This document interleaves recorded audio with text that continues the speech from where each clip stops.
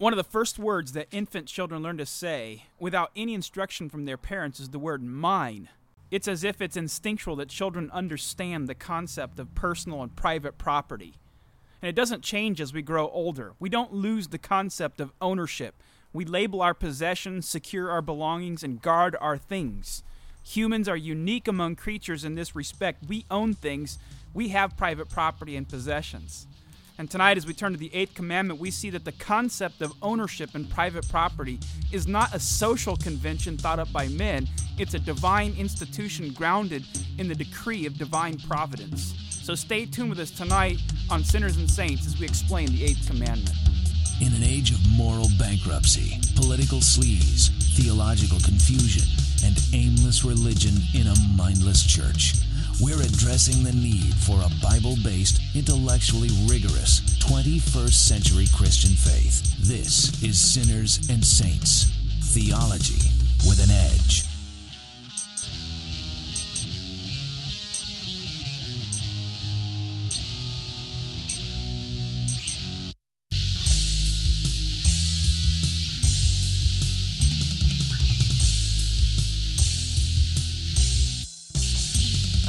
Thanks for joining us tonight on Sinners and Saints. We will continue on in our series tonight on the Ten Commandments. We're going to deal with the Eighth Commandment tonight. As usual, joining us for our discussion is Reverend Adam Kalushtin from Ontario United Reformed Church and Reverend Moses Janbazian from Pasadena United Reformed Church. And I'm John Sawtell, pastor at All Saints Reformed. And we're dealing with the Eighth Commandment, thou shalt not steal.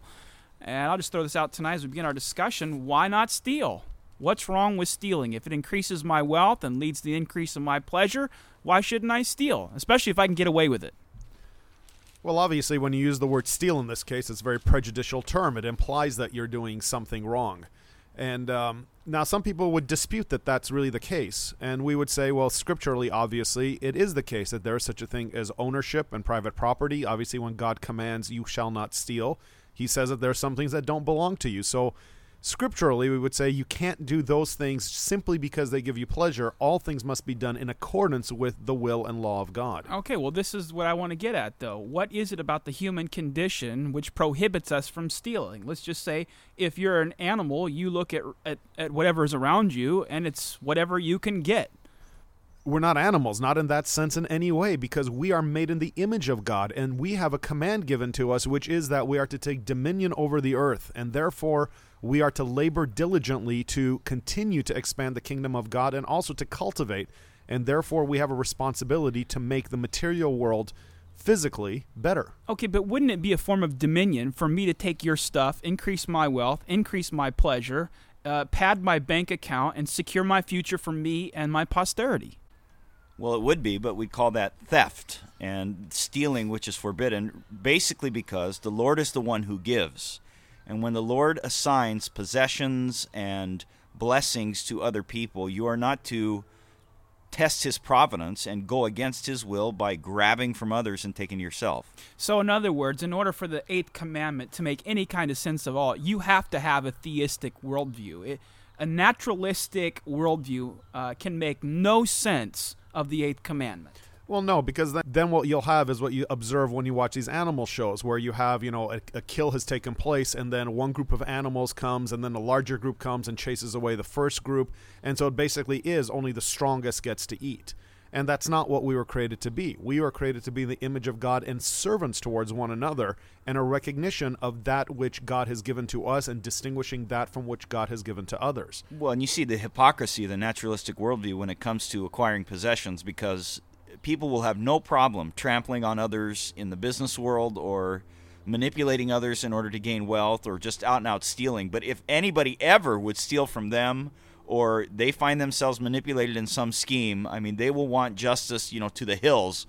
But it's just the hypocrisy. It shows that we know by natural law in our hearts that possessions are ours and a blessing, really, and that we don't have the right to take from other people. Right. This is one of those commandments which certainly stands naturalism on its head and shows the blatant hypocrisy of people who reject a theistic worldview.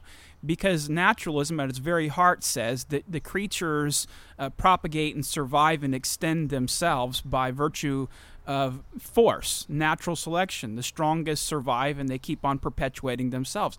But clearly nobody wants to turn that into a social ethic, because they realize that if they did that, all kinds of people, in fact, whole political constituencies would become entirely trampled underfoot, and it would make society chaotic. Yet, at the very time they do that, they reject the entire worldview which underpins it, which is that God sovereignly metes out gifts to men, and he gives them to them, and he expects that we honor his providential distribution of gifts, and we don't steal.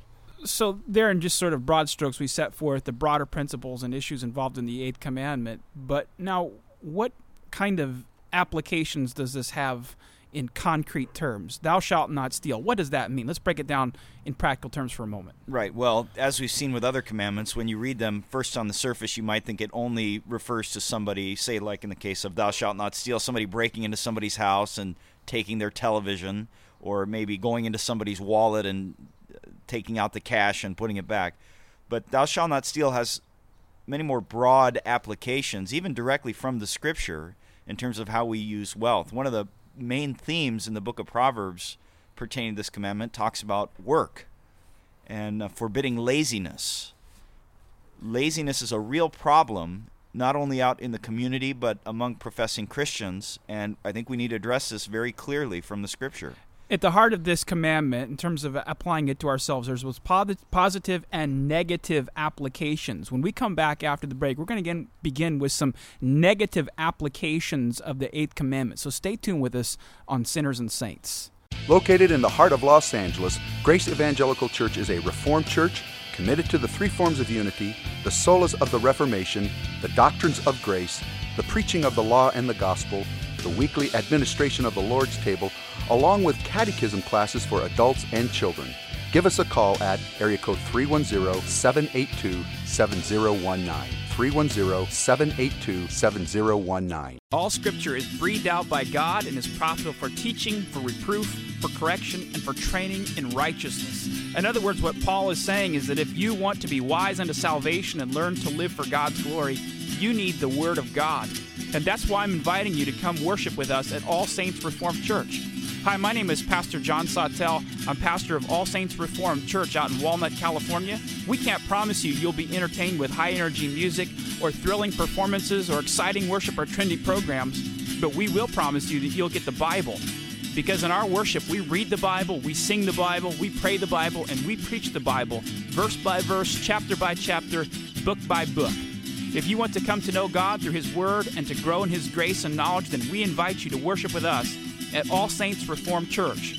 For more information, call us at 909-319-3479. That's 909-319-3479. Or check us out on the web at allsaintsreformed.org. All right, we want to thank you for joining us again tonight, Sinners and Saints. We're dealing with the Eighth Commandment. By the way, if you want to get in touch with us, feel free to give us a call at 866-99-UNITED. Give us a call, please, at 866-99-UNITED, because as we wrap up this series on the Ten Commandments, we want to give you a chance to give us some feedback. We want some of your questions. Maybe some of the things that we've said in this series have provoked some questions that you'd like to have answered, further areas that we might explore in a more specific way. So be sure to call us at 866-99-UNITED. Leave us your question, or email us. Go to sinnersaint.org and contact us and leave us your question. We'd really like to hear from you and get your feedback.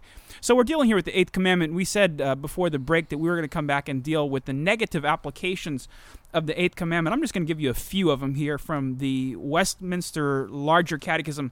142 says, what are the sins forbidden in the Eighth Commandment?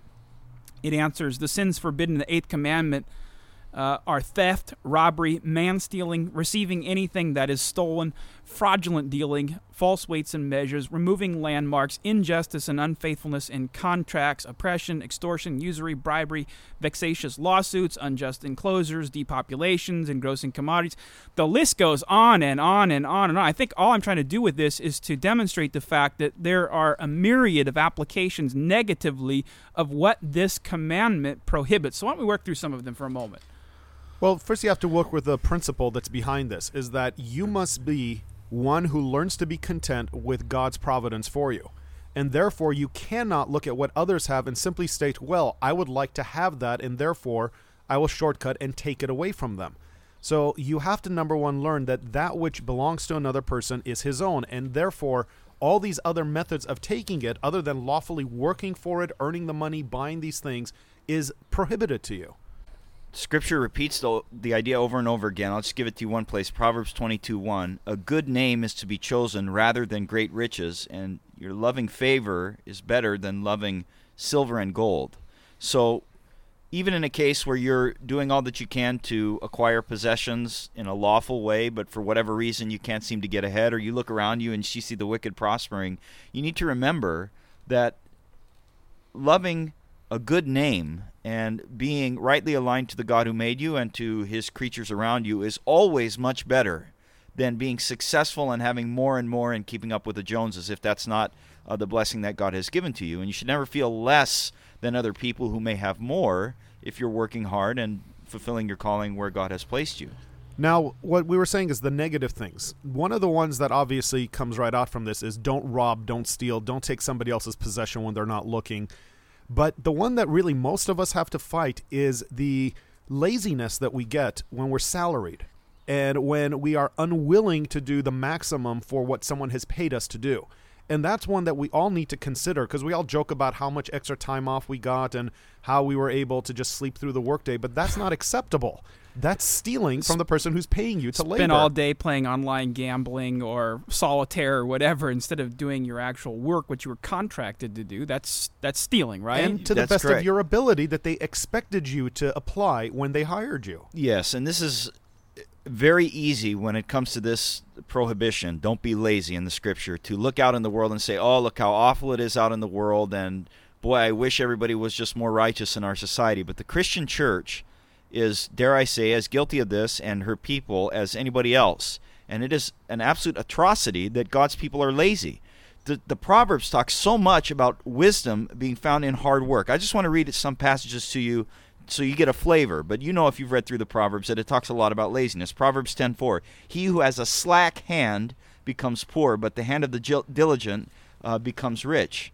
Proverbs 10:26. As vinegar to the teeth and smoke to the eyes, so is the lazy man to those who send him.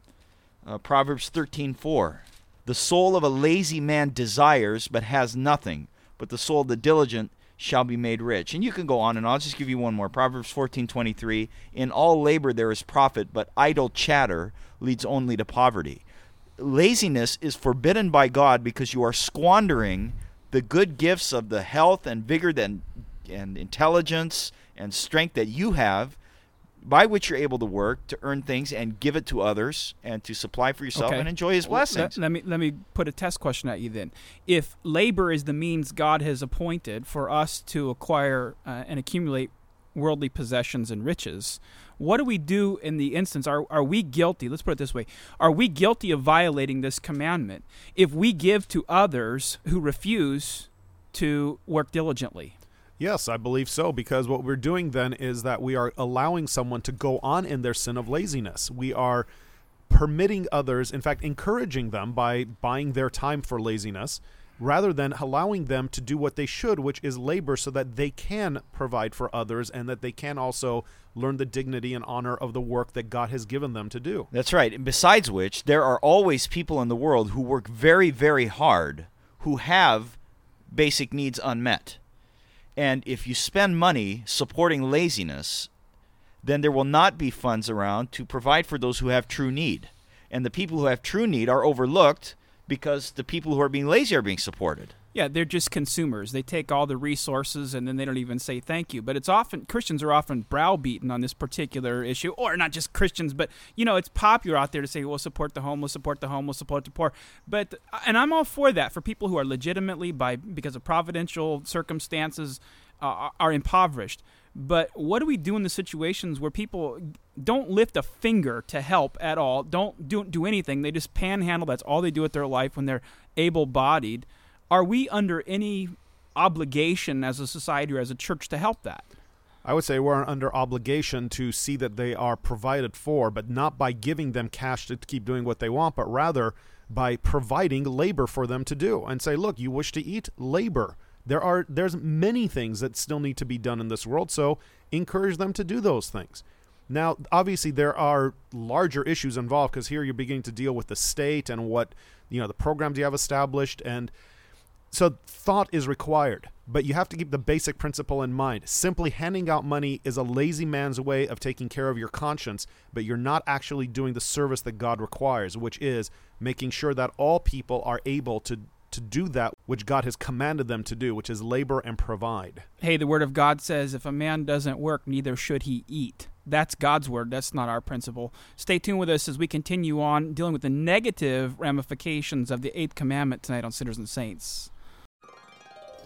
There is no greater joy in the Christian's life than to worship God according to His Word, and there is nowhere better in the San Gabriel Valley to do this than at the Pasadena United Reformed Church. So come join us this Sunday at 9 a.m. and at 6 p.m. at 226 West Colorado Boulevard in Arcadia.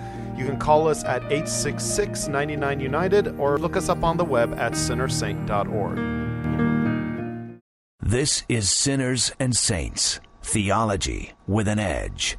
Are you looking for a church that values the Word of God and the rediscovery of its riches in the Protestant Reformation? Hi, I'm Pastor Adam Kalustian. I want to invite you to join us at the Ontario United Reformed Church. We worship on Sundays at 10 a.m. and 5:30 p.m. Take the Euclid Avenue exit off the 60 freeway, go north 1 block to Philadelphia Street, turn right, and you'll see us. That's the Ontario United Reformed Church, 866-99-UNITED.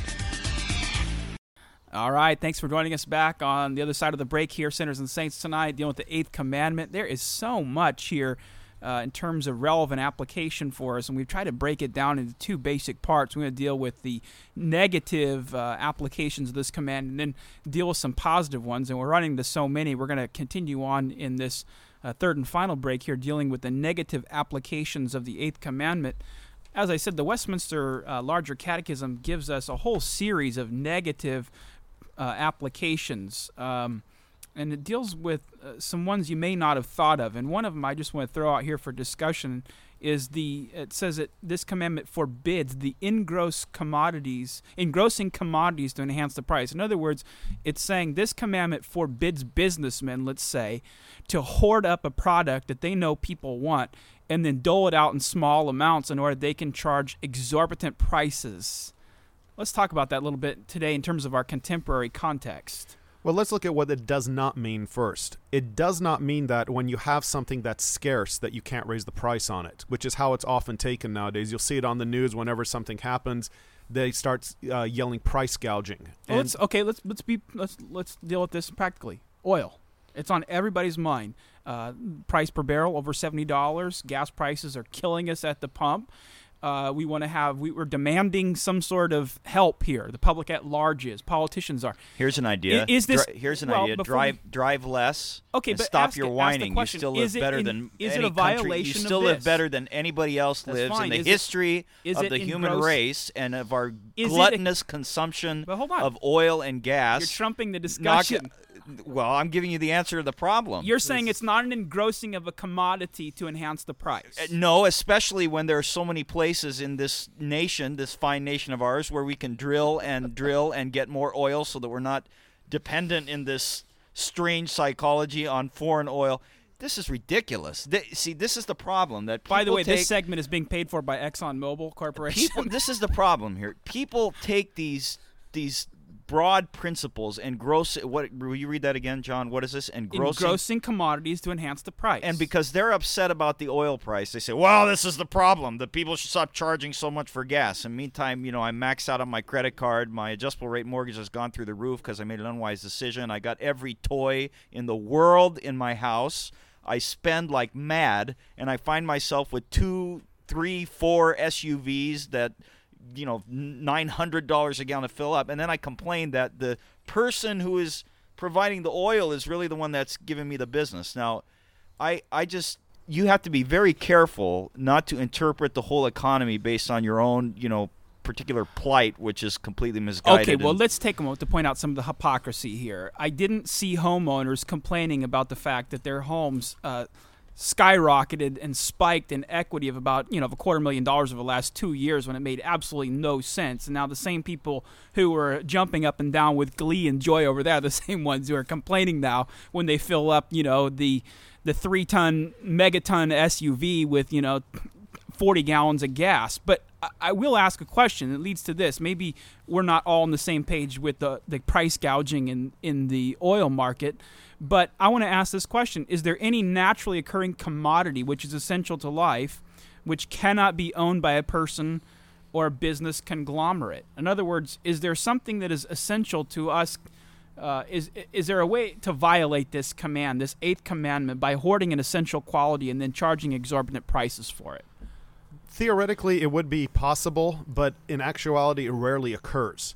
Now, obviously, in a time in which the Westminster Confession was written, you had a lot more of the guild system and things like that where people could restrict a product from coming onto the market and therefore jack up the price. Nowadays, it's a lot more difficult, and so the principle is still true. You are not simply allowed to try to raise the price on things by keeping that which someone needs away from them. On the other hand, you're not obliged to always provide everything at the price that somebody else wants. So there's a balance that has to be struck, and you have to consider it is my duty to constantly serve and provide others because that's my calling. Give you a test case on this. What about health care? It's often talked about as if it's a fundamental universal human right. And yet we know that there are all kinds of procedures, medical procedures, which cost thousands and thousands and hundreds of thousands of dollars in some cases. Are people obligated to give those services away under this? The answer is no and yes.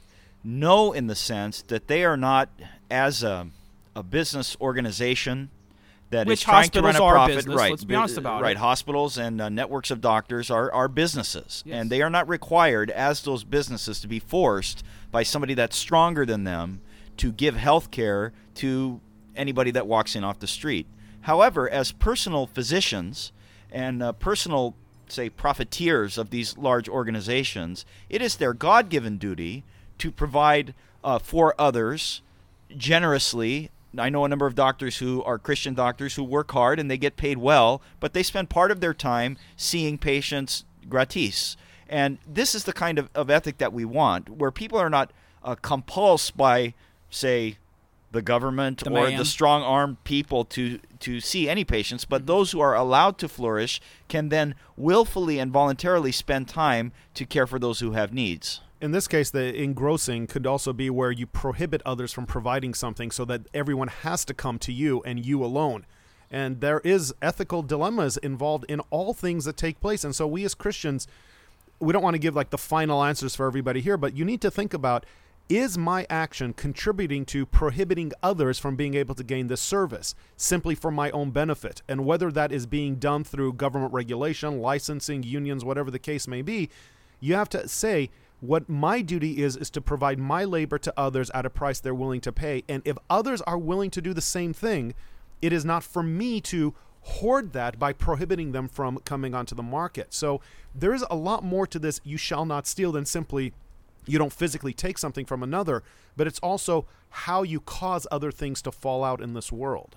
Well, as we said, this commandment is rich in applications and relevance to us. There's so many issues, and by the way, we're not trying to solve all the issues of oil pricing or healthcare pricing. We're just trying to show you that this commandment has a real breadth of application and relevance to us. We didn't even get into a number of the other negative applications, such as inordinately prizing worldly goods, envying at the prosperity of others, wasting our money at wasteful gaming, as the confession says, and a whole series of other negative applications. But when you think about this commandment negatively, you need to think broadly and realize that it has a great deal of relevance for your life today. We've been dealing with the 8th commandment tonight on Sinners and Saints, as we already said earlier in the program. We want to make sure that you come visit us on the website at sinnersaint.org. That's sinnersaint.org. we want you to click on the button there where you can contact us and drop us an email. Give us your questions. We'd like some feedback on this series on the 10 Commandments, because we'd like to do at least one show or two dealing with your questions that have been raised as we've been working our way through this commandment. So be sure to contact us at sinnersaint.org or give us a call at 866-99-UNITED. That's 866-99-UNITED. We're happy that you joined us tonight on our discussion on Sinners and Saints. Join us next week as we tackle more topics with the truth of God's Word on Sinners and Saints, Theology with an Edge. For more information, call 866-99-UNITED or log on to the web at urcsocal.org. That's 866-99-UNITED.